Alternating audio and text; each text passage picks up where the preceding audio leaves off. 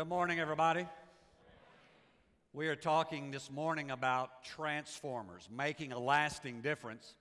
And as you take your Bibles this morning, get ready to go in the Word of the Lord, I just want to challenge you this morning with this thought.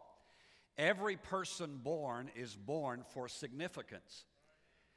And if we would understand that, if we would really get a hold of that, our lives would make a lasting difference. We wouldn't just settle for going through life and kind of just showing up and phoning it in, but we really would say, you know what, I am somebody who God created that was a divine destiny placed down inside of me.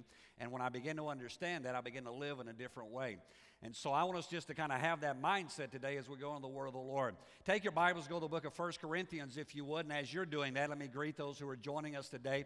We trust that your praise and worship has gone great this morning and that God's touched your life already. But we're believing also that as I preach the Word of God today, that your life is going to be touched and you're going to be encouraged and strengthened wherever you are today as the power of God ministers there in that campus. The book of 1 Corinthians, the 5th chapter, if you'll look there, I want to talk this morning on this subject. Here we're talking about transformers making a lasting difference. And here's the subject today. I want to talk about defeating spiritual racism. Wow, it gets quiet.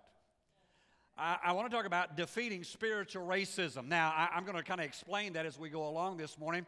But let me say, I'm probably going to take a little different turn than what you're thinking initially. But let me say, I believe that according to the Word of God, that any racism is wrong.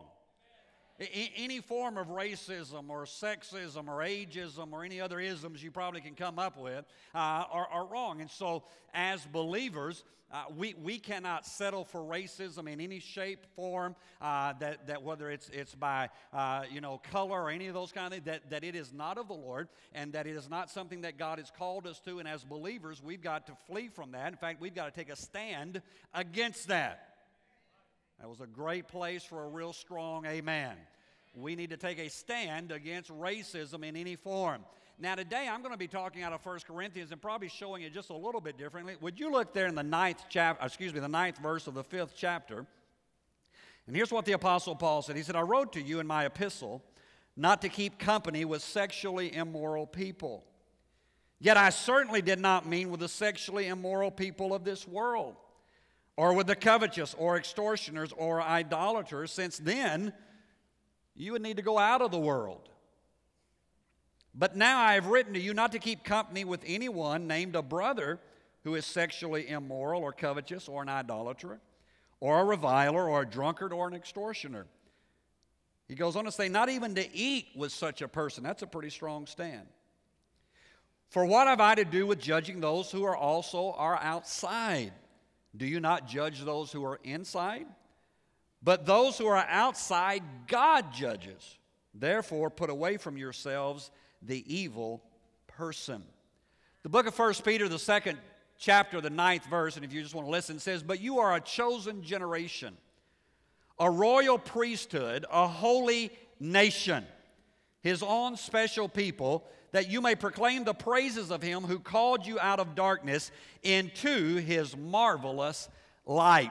The Word of God says there that we're a chosen generation, a royal priesthood, a holy nation. Now, as we talk today about defeating spiritual racism, what I want to spend time is an understanding of what spiritual racism is.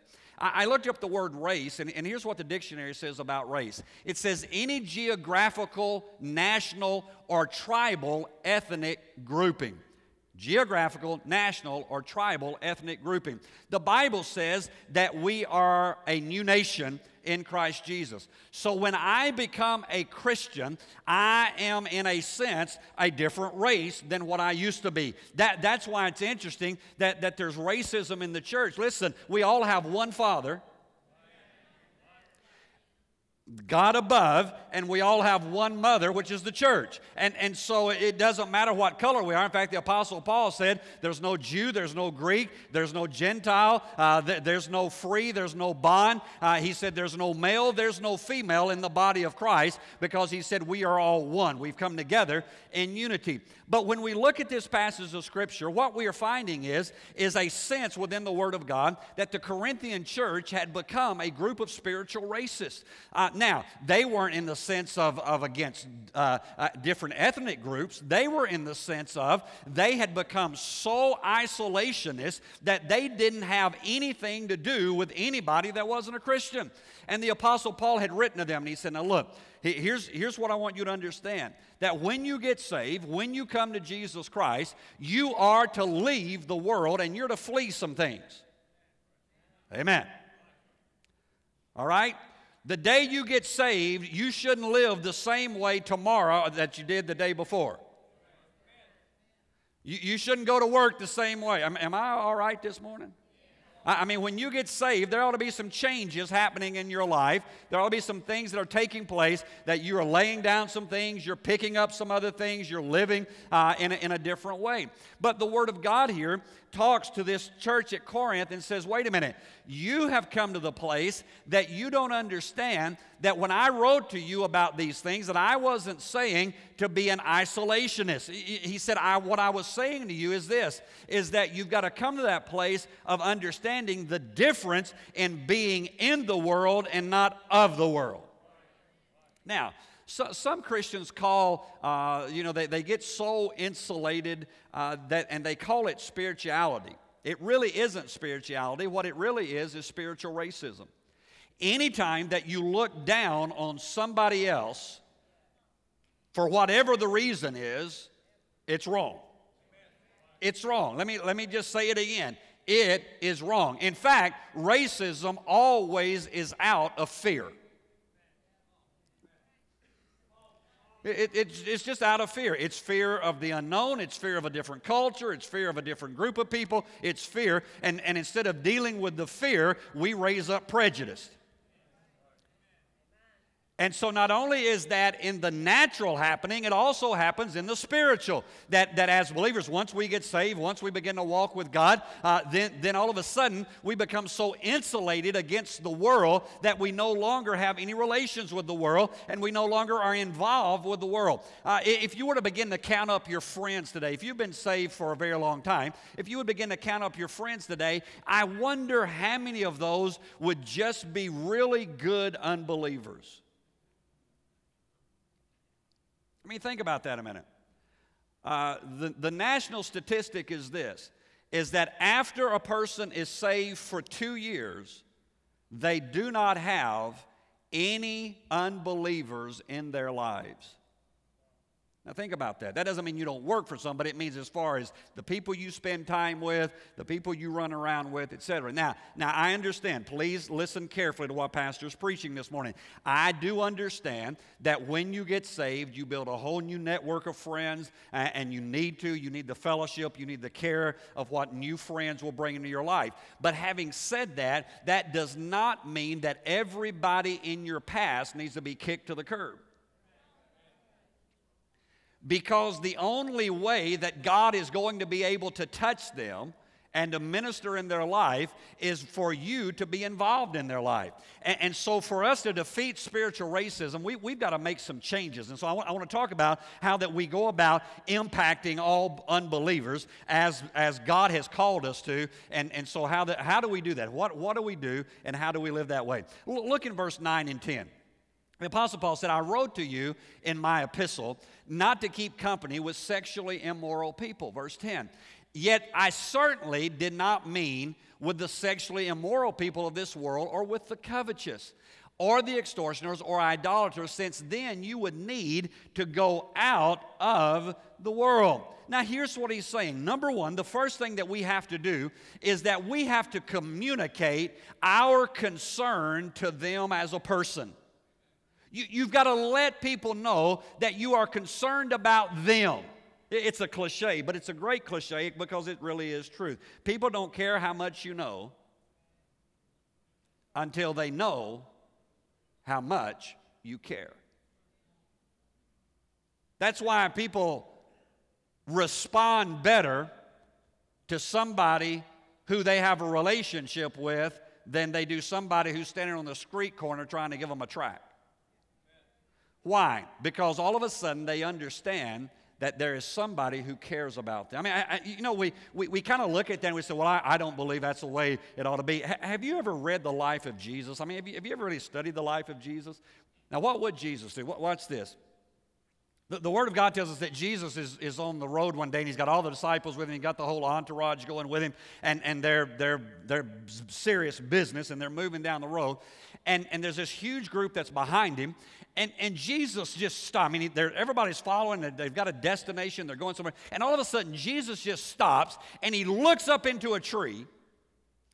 And when he looks up into the tree, he says, "Zacchaeus, come down, for today I must go to your house."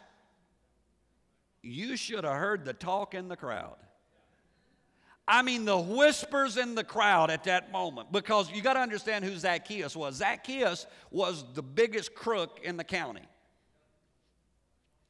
Now, he was the tax collector. Now, I know we have trouble with IRS, but this is IRS on steroids.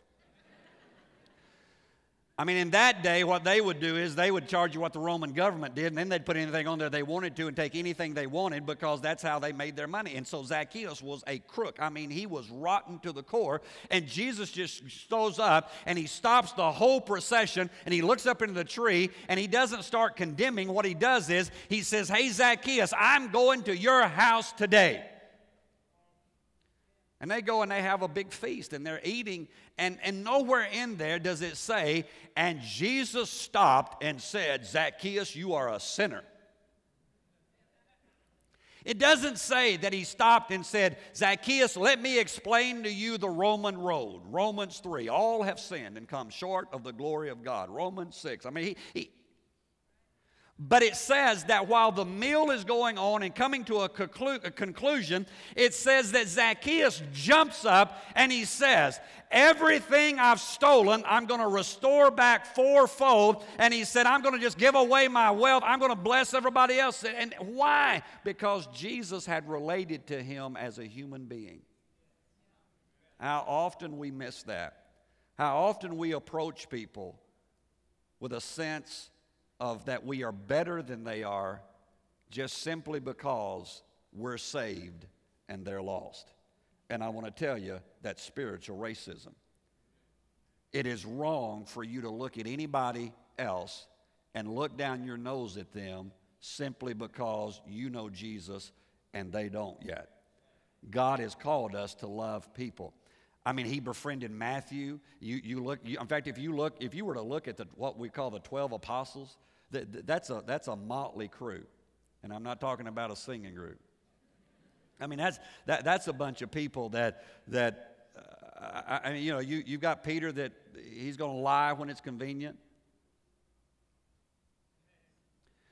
You've got Thomas that is the most negative human being on the face of the earth. He doubts everything.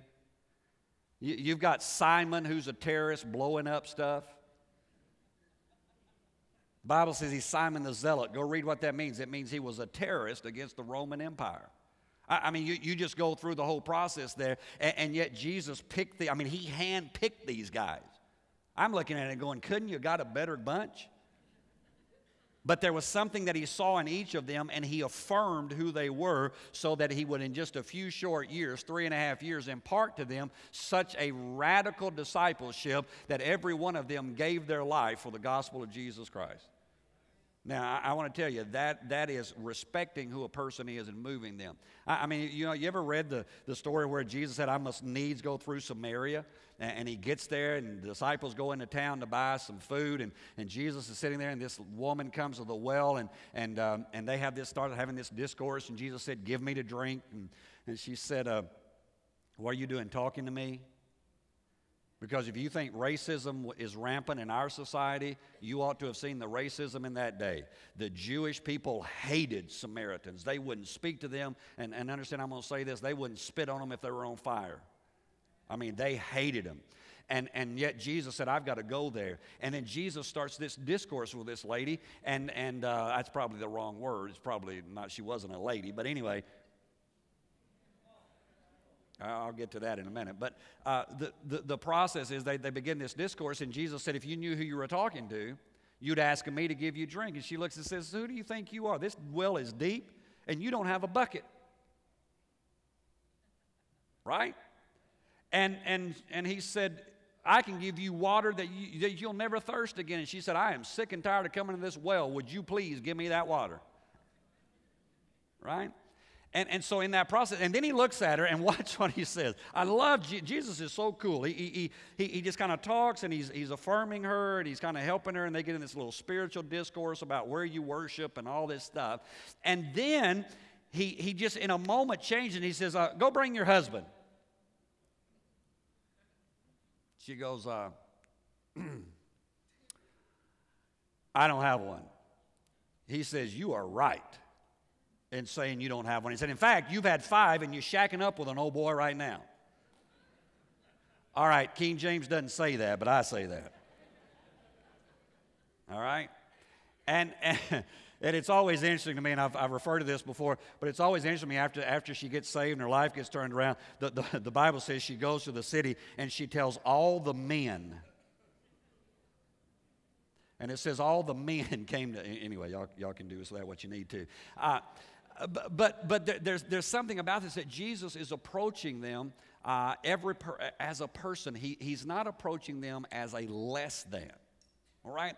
And so if we are really going to make an impact, if we're really going to be transformers, making a difference in people's lives, we've got to approach them as people. Here's the thing about it. We should not be surprised when unbelievers act like one. Why is it that it blows your mind when unbelievers use words that aren't Sunday school words? I mean, people be talking to me, and they will fly out with stuff, and I'll be on a plane, and they'll be talking, they'll be using, choice words, and then they'll finally look at me and say, and what do you do? And it's according to what kind of mood I'm in. I can be a life coach, I can be a communicator, or if they've just really gotten on my nerves, I'm a preacher. And it's really interesting at that moment.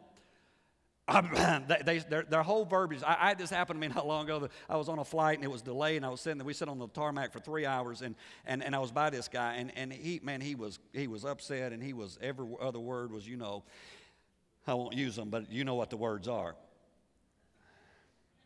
Some of you act like you're so sanctified you've forgotten. You haven't. They're still up there. And he was using several of them. And finally he asked the question, what do you do? And I told him, and all of a sudden his whole conversation he started talking to me about the church he went to. And how involved he was in church. And I'm just cracking up because I think it's the funniest thing I've had happen in a while.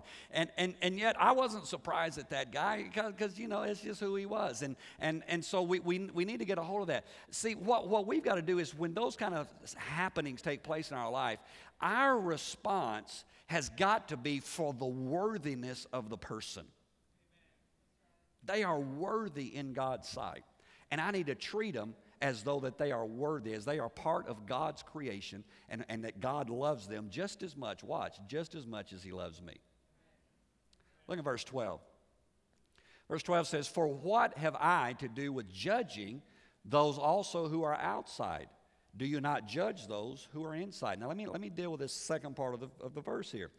The Word of God tells us that when people who call themselves believers are living immoral lifestyles, that the church has a responsibility to deal with that. Amen? That we should. We shouldn't just let it run rampant in the church when we know things are going on, that we have to deal with those issues, and we try to do it in love. We try to do it with compassion and restoration, but we also want to tell you, if you're a member of this house and this is the place you call home, and you begin to live in a manner that's not up to what the Word of God says, somebody's going to talk to you, and we're going to hope that you are restored and put back in the place that God wants you to, but we're not going to just allow you to live any way that you want to and call yourself a believer. Amen? That's the way it ought to be. But what the Scripture says is, for those who are outside, it's not my point to judge. All right? So the second thing that we've got to communicate is that we've got to communicate to people our ethical code. All right? You need to let people know what your ethical code is. Now, I'm going to make a point here, and I want you to get it. We need to learn how to make a stand and not a judgment. Did you hear me?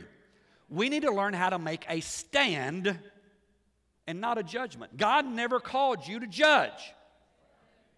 The best thing He called you to do was be a witness. He's the judge. But you can make a stand. Well, let me ask this question. How many of you have ever been pulled over by the police? Come on, I got mine up. Tell the truth. Don't lie in church. Wow, a bunch of heathens. Man, oh man, to pray for y'all. How many of you know that the policeman is not in the judgment business? The policeman is making a stand. Think about it. He makes a stand. The law says 55 miles an hour. He's making a stand. Here's the stand. You were going 73 in a 55. Here's your ticket. Right? The last ticket I got, that was it.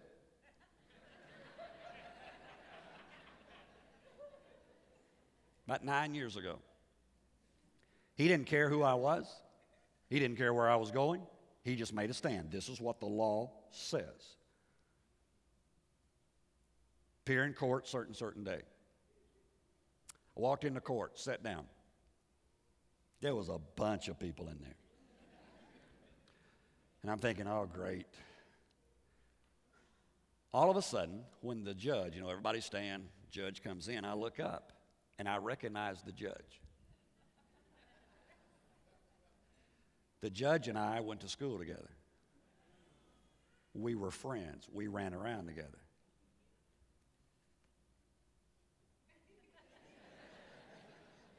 The state trooper's there. He made a stand. They call me to the front. The judge looks at me and starts grinning. And he says, "You're going a little fast, weren't you?" And I said, "I was." He looked at the state trooper and he said, "I'm dismissing this one." The state trooper wasn't happy. But it didn't matter because the judge had the final say. He showed me grace when I deserved justice. God has called us to make a stand, and all we can do is make a stand. And so when the world tries to make a stand that's antithesis to the Word of God, we make a stand.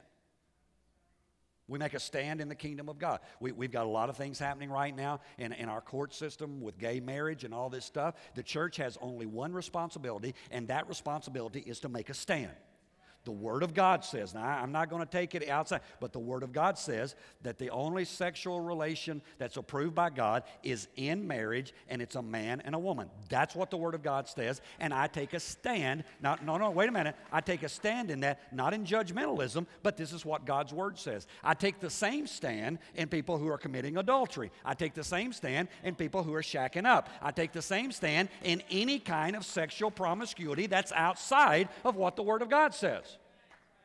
But I don't do that in a horrific, angry manner. I just say, this is what God's Word says. I'm going to preach that to you. I'm going to leave that to you. And then you and the Lord are going to have to deal with what His Word says. You know what? If the church would do that, we would win a lot more people. Instead of being so angry and so horrible in our attitude, listen, don't make a judgment, make a stand. Now, a lot of times, the problem is that people are looking at our lifestyle. And our lifestyle in the church sometimes doesn't match our lifestyle in the world.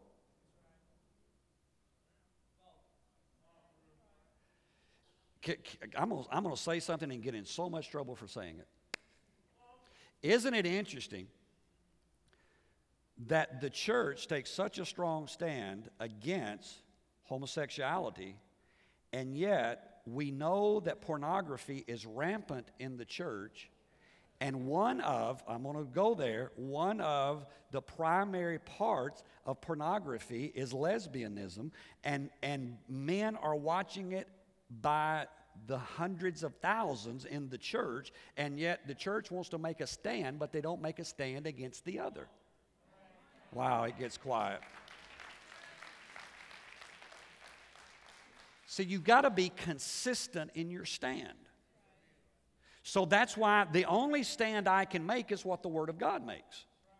And if the Word of God says it, then I have to stand there, and then I have to walk out to the best of my ability what God says.